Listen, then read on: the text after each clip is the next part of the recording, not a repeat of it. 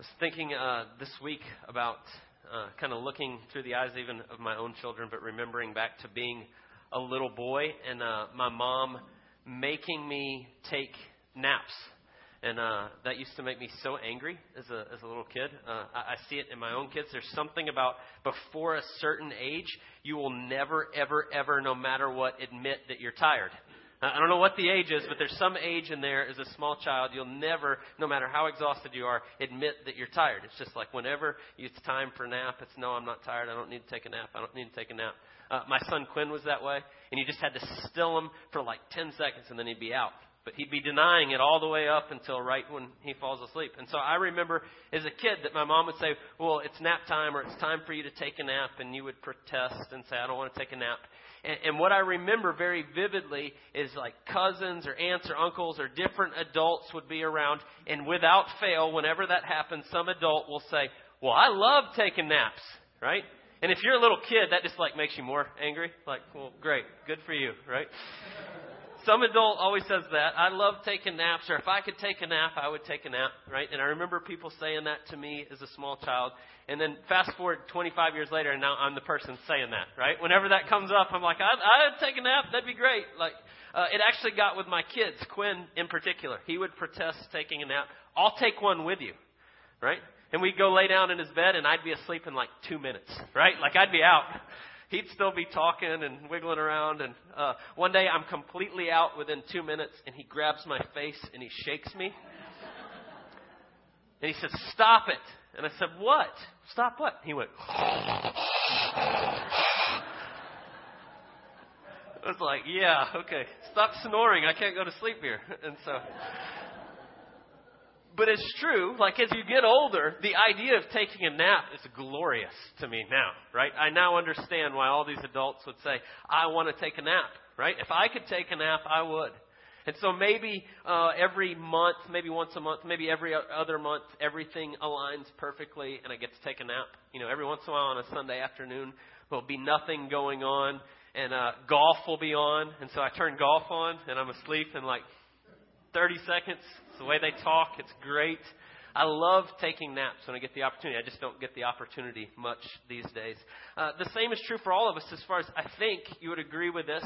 To be able to take a nap or to have a day that comes up that you don't really have anything on your schedule, or maybe it's a holiday, or you've planned some kind of trip, or just getting away for a day or two. It's really difficult with our busy schedules today for that to happen or be able to take place.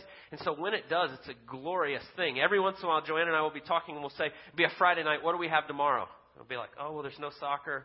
We don't have anything, right? We don't have anything scheduled. And it's like this triumph of, yes, we don't have anything we have to do tomorrow. But those are so few and so far between. And it's so hard. It's getting harder for us a lot of times in our culture, with technology, with our phones, with email, with always being reachable to truly be able to rest. It's a difficult thing. We get so busy that it becomes so rare. The idea that there's a day that we don't have anything planned is like, oh, that would be wonderful. And so it's a difficult thing. And so this morning we're going to talk about that very idea of resting. Hebrews, we've been talking about, if you've been here with us, the book of Hebrews walks us through this idea in a lot of ways. We said one of the themes that's over the book is it's written to the early church that's struggling with all kind of things swirling around them. And so part of a big theme of Hebrews is this journey from weariness to rest. Truly being able to rest. And so we've been talking and thinking on that in big pictures, but today we're specifically going to look at that. And we're going to look at the end of chapter 3, and then a lot of chapter 4 of Hebrews is where we're going to look. And the questions I want us to ask as we do are simply this. Why are we not resting? Or why is it so hard? And there's a couple different reasons that are here, but why is it so hard to rest? Secondly, what would it mean or what would it look like to truly rest? And then lastly, how in the world do we get there? Right? So, why are we not resting? What would it look like? And then how do we get there? So let's pray first, and then we will look at that idea, that picture together in Hebrews. God, we pray this morning that you would lead and guide us through your Spirit, that you would lead us into all truth. We thank you for your word. We thank you as it tells us right here that it is living and active, and that you show us and you teach us and you correct us. And so we ask that you would do that. I pray specifically right now for brothers and sisters that you've brought here together today. Many who can't rest for whatever reason it is. Whatever's swirling around them, whatever's going on, I pray that as we look to you and what you tell us, that you would truly give us the ability to rest in you. We pray all these things in Jesus' precious name. Amen. So let's just start with why we're not resting. And when we look at it and we begin to think of it, there's a lot of reasons we could say. It's a multifaceted thing here. We talk about, if you were with us last week, we were in the beginning of Hebrews chapter 3. And what we talked about is how Jesus is better than Moses. And that's a theme that runs all the way through Hebrews. Jesus is better than Moses. We've looked at he's better than the angels. We've looked at that he's the perfect and full and better high priest. And so we run through all these things all the way through Hebrews. And so last week we were looking at Jesus being better than Moses that was here. And so what I want us to see is as we progress through the book, he starts to go back and talk about the people that Moses were leading out of Egypt into the promised land and how they rebelled and the things that went on. And so look at what he says there in verse 16. For who were those who heard and yet rebelled? Was it not all those who left Egypt led by Moses, and with whom he has provoked for 40 years? Was it not with those who sinned, whose bodies fell in the wilderness? And to whom did he swear that they would not enter his rest, but to those who were disobedient? So we see that they were unable to enter because of unbelief. And then he'll say it in a little bit later. He'll say almost the exact same thing in chapter 4, that they're unable to enter because of their disobedience. And so the first thing I want us to consider and think about of why we're not resting, and one of the first things I want us really to look at, is this idea of we're not resting because of disobedience. Because we're not being obedient to what God has told us. And so he gives us a very literal, practical example of this from the Old Testament. Right? They came out of Egypt. They saw God do many miraculous signs and wonders in front of them. And then they get out, and then what did they start to do? They grumble and they complain and they talk about how they'd rather go back to Egypt and all these things that are there. And so what it's talking about, what it's pointing back to is God says you're not going to enter the promised land. This generation is not going to enter, and the reason you're not is because of your disobedience.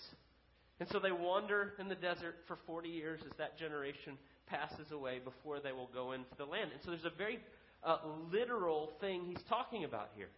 They didn't enter into the promises, the place that God was taking them, because of their disobedience. Right? They came out of a place, a land where they were in slavery in Egypt, and God brings them to this new land where they're not going to be in slavery. They're going to have freedom. It's the land flowing with milk and honey and all these promises, but they don't get to enter because of their disobedience. And so in a very, very real and literal sense, we oftentimes are not resting because of the consequences of our sin. There's sin and struggles in our life that are manifesting that keep us from really resting. I want you just to think about that picture. You could fill in the blank with all sorts of things. But if you break the law and then you go to jail, you're now taken from your home and where you live and put into confinement. It's very hard to rest in that environment. Right? There's very literal consequences to things in our disobedience. And so he's talking about that here. He's kind of alluding to that they didn't get to go into the land because of this. But there's also something underneath that. There's deep spiritual implications underneath our disobedience that keep us from resting. Consequences of our rebellion. And yes, there's literal consequences that come, but there's also things that happen spiritually. Our conscience bears witness. Romans 1 tells us. It's hard to have peace when we are going against what God has told us. We're basically going against the grain of the way God made the world when we are disobedient to Him. And so there's a part of that that's our conscience. And so when we rebel against Him, there's things that happen.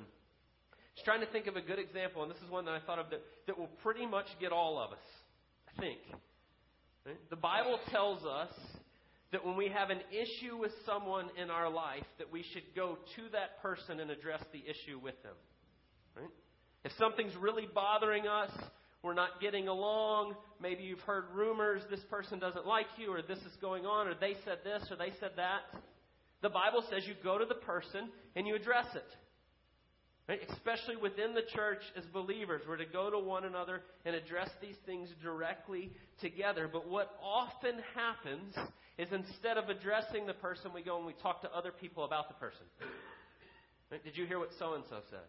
Or I think they're upset. I think they maybe are saying this because I think maybe possibly they mean this. And what happens is we turn that over and over and we talk to different people and we get different advice and we do all this stuff. And the whole time there's no rest in that. We don't really know what's going on. Nothing's really been resolved. And we just keep going around and around the issue when, if we would just go to the person directly and do what God tells us, it would be a whole lot better. And I say this because I've done this a lot. I know I should go talk to someone, and I go around and around and around, and I talk to other people, and I'm miserable for a week. Right? I'm not resting, and struggling with it. And then I go to the person, and they go, oh, I didn't say that. That's a total misunderstanding. And I just spent a week worrying over something that wasn't even there. Or I go to someone that I need to confront because I see something in their life that needs to be addressed, and I'm scared to death they're going to be upset. And I go and I say, I see this, and I need to say this to you. And they go, yeah, absolutely. God's been convicting me of that. Thank you for asking me that. And God works and does these things. But you spend all this time not being able to rest because we weren't just obedient to what God told us to do in the first place. Now, by the way, sometimes when you do what He tells you and you go through it, it doesn't work out great. It's not always perfect. There are times it's really hard.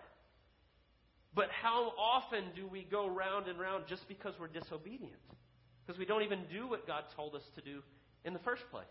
And so we don't rest oftentimes because of our unbelief. But then I'd say we also don't rest simply because we're just too busy. Right? Even my example at the beginning of just being able to take a nap, or just having a day when nothing's going on, or one of those things, and how rare it is.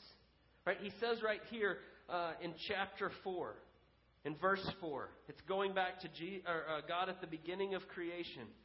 For somewhere spoken on the seventh day in this way, and God rested on the seventh day from His works. Right? And then he goes on to talk about the Sabbath later on. God commanded us at the very beginning of all His creation to begin our week, to begin our time from rest. Right? If you've ever heard that before, it's unique to think about it, but God created man on the sixth day. Right? The earth is filled, it's ready to go, and then He says, okay, day one, the seventh day of His creation, now you're going to rest. We are to start from rest, but oftentimes we look at it as that's completely optional. I'm not going to do that. And we get so busy, and we go, and we're so overextended. And then we kind of push that off to the side. Well, I don't want to be legalistic. Right? We're in the New Testament. You don't have to keep the Sabbath.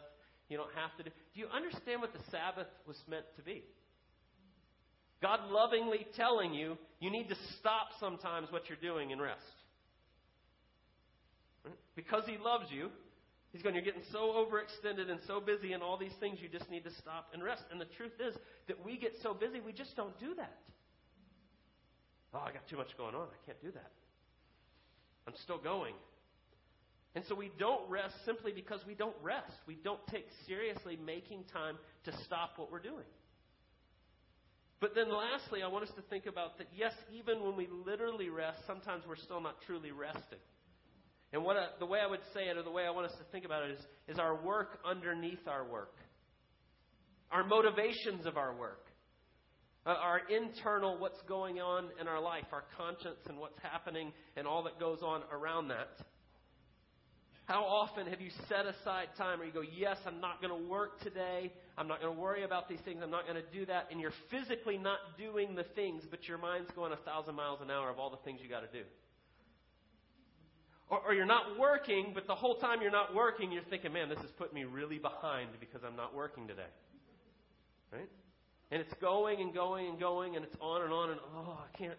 Right? And you can't really rest. You don't really relax. Look at what he says in verse 8 of chapter 4. For if Joshua had given them rest, God would not have spoken of another day later on. Right? He just quoted right before that David. Right? He's quoting the Psalms, and then he says, if Joshua had given them the rest, God would not have spoken of another day. Later on, he's talking about that quote from David, who came after Joshua, if you know your Bible. David came later. And he says, so then there remains a Sabbath rest for the people of God. For whoever's entered God's rest has also rested from his works as God did from his. And so what I want you to see there is he's talking about Joshua. If you know who Joshua is, he came after Moses. Right? They weren't allowed to go into the land. Moses isn't going to lead the people. Moses died. Joshua comes next. He leads them in. And he says, if Joshua had given them rest, well, Joshua did give them rest. He took them into the promised land. They're there. They took the land. They won the land. They're now there. They're no longer in slavery. They have the societal rest. They have the actual place. But he says, Joshua didn't give them the full rest. It's the work underneath the work. Yes, they got into the land, but there's still all kinds of stuff going on that we're not truly resting. And that's the same for all of us. So often we do that. We go round and round of not truly being able to rest. We think of ourselves as far too important. If I stop working for a day, everything's going to fall apart. And so we don't rest. We continue to turn things over, and we continue to do that. Often struggling with what we have to do, kind of making a name for ourselves, all sorts of different things that come into play there. And so all of those are ways we don't rest. We don't rest because of disobedience. We don't rest because we don't actually physically rest. But then we don't rest even when we're physically resting because of what's going on internally. All the things that we're dealing with. And so how do we truly rest? Or what does it look like? What would it even mean to truly rest? And so simply, we would say, well, one of those things is we do actually need to physically rest. Oftentimes we think of spiritual, physical as two things that don't ever really meet. But they're intricately tied together. All of our life, all of it. Our emotions, everything we're dealing with is tied to our physical rest in a lot of ways, and so we need physical rest. If you don't believe that, come to my house this week, first week of school, and watch my children around bedtime. Right? They're a disaster. Emotionally, all over the place. They're falling apart over the craziest things because they're exhausted. And so we do need physical rest. That's certainly part of it. But there's something underneath that that's far greater. Oftentimes we're seeking to prove ourselves, which leads us to not rest physically because of what's going on internally. Right? I can't stop my work and what I'm doing because I'm so busy trying to prove myself in all these different ways. And the Bible tells us this. It tells us very clearly that we're continually seeking to prove ourselves. For all have sinned and fallen short of the glory of God. Scripture tells us we've all ignored God, we've all sinned, we've all not measured up, and that our conscience bears witness and tells us this. Right? Read through Romans 1, that whole picture. Our conscience bears witness that we haven't done the things that God's created us to do. And so often we haven't fallen through on all those things, and so we continue to strive and work and do things to seek to make us feel better. If I get a lot accomplished, if I do all these things today and I get my whole checklist done, I feel better about myself. Look at what I did. Right? Wallace and I were talking yesterday about how we kind of like mowing the yard because then you get done and you see what you did. Right? It's very satisfying. There it is. Look at how nice it looks. Right? I've accomplished this. I've done this thing. You may not think of that as a gospel issue, but part of that is tied to trying to prove yourself. Look at what I've done. Look at what I've accomplished. And because of that, we have this deep spiritual ache in us that manifests and never really feeling satisfied, and we stay busy doing all these things. And it makes it very hard for us to rest.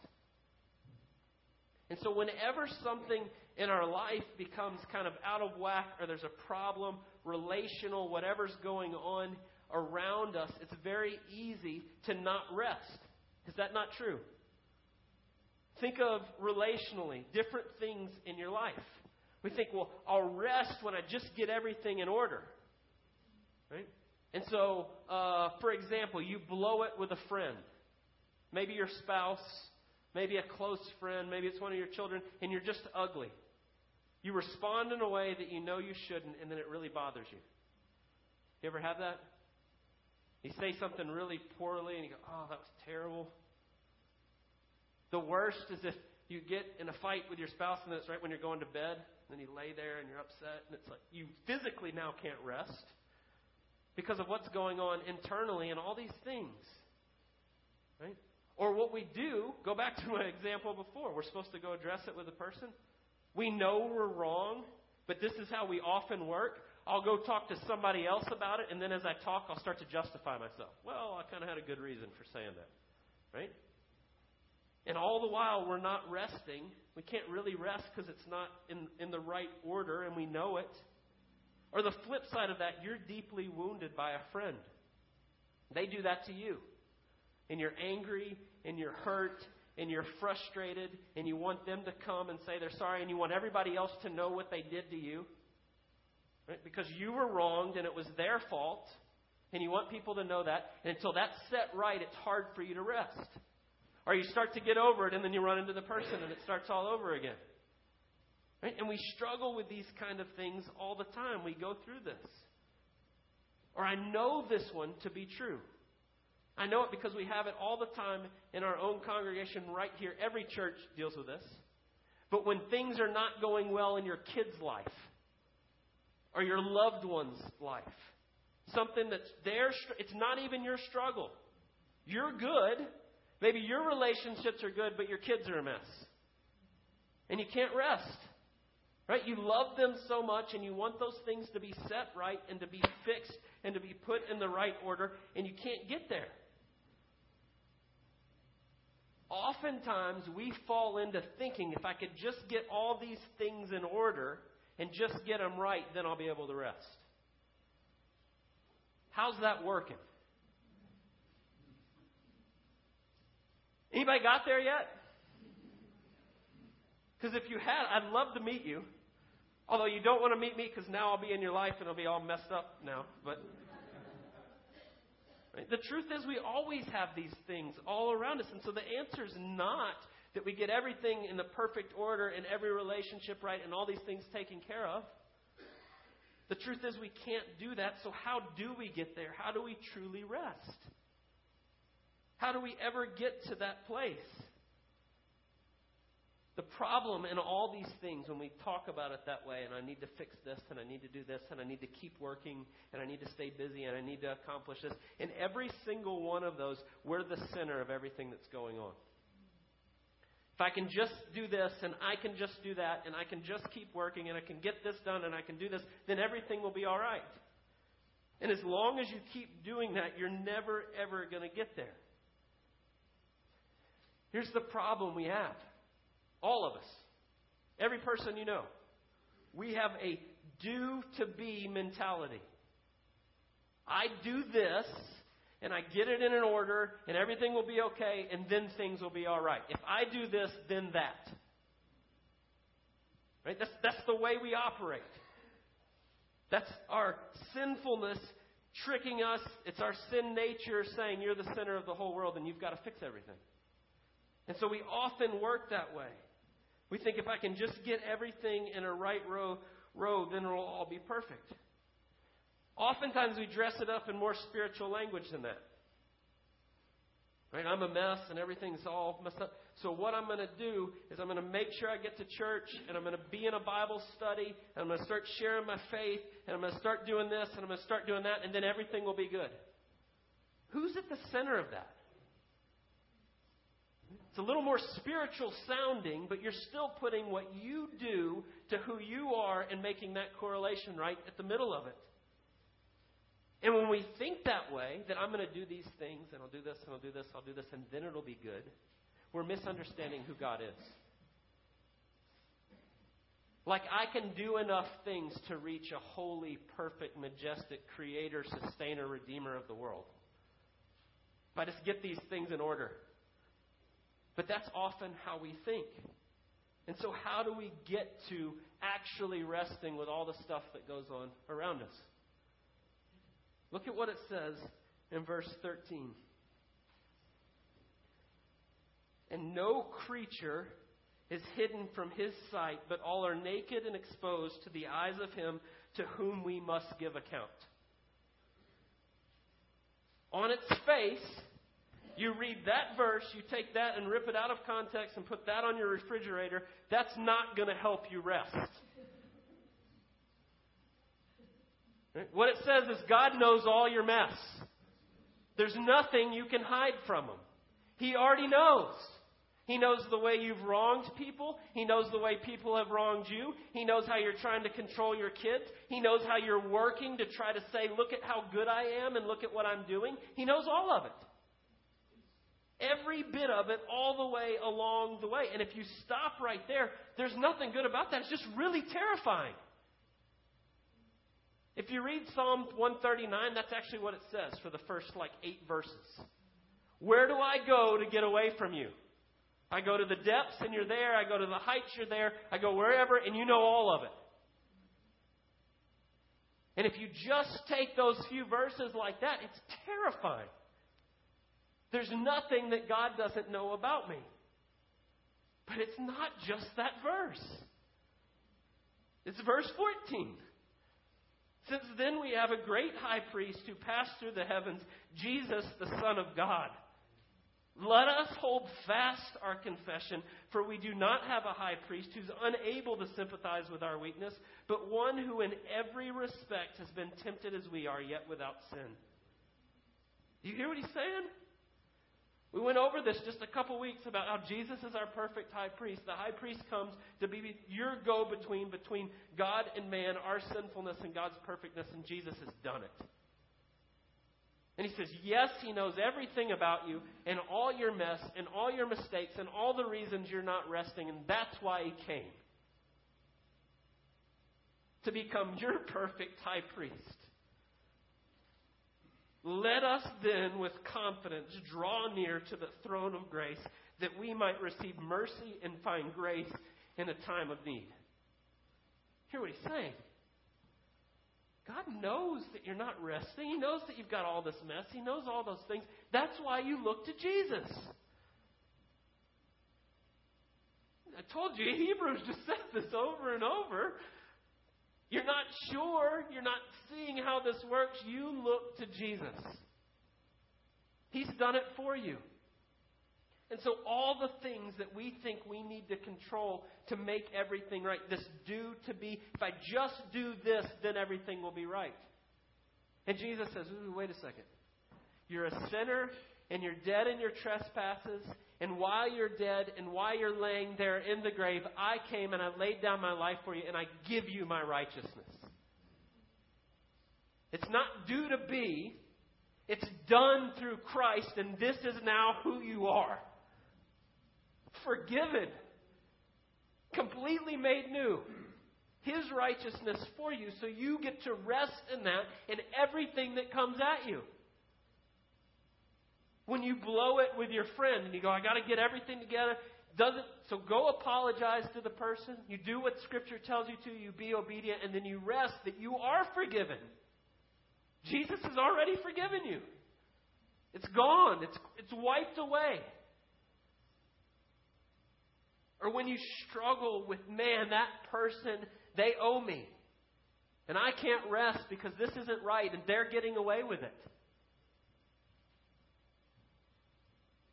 Paul says, don't you remember that was you? God forgave you. He's given you all those things. We say it in these terms all the time. We're not trusting that God's great. That He's sovereignly in control of all things. Right? He says, I know. I know you were wronged. And I know this happened. I know this went on. And I will take care of it. You rest in who I am. Or the things that we go around about. Our kids. Oh, but what if this happens? What if this... God's going, I got it.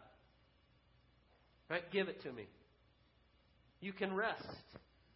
I am in control. You be obedient. You do the things I've told you to. You keep trusting me. You keep walking with me. You keep looking to me. And I've got all this other stuff. And so when you see that, when you see the end here of verses 14 to 16 and who Jesus is and what He's done for you, that you can draw near to Him at all times, it doesn't matter the circumstances around you. He's still in control. You can still rest, even when everything's a mess. Even when you're going, I don't know about this. He goes, that's okay, I got it. Look to me. Right? My favorite passages in the Bible are in Hebrews. Look to the author and perfecter of your faith. He says, I got it. You can rest. You can stop striving to make it all about, I'm going to do this and then it'll be this. He says, I've already done it. You just rest in me. Right? It's the only way that we get rest. Right? It's only in Jesus and what He's done for us. So let's pray.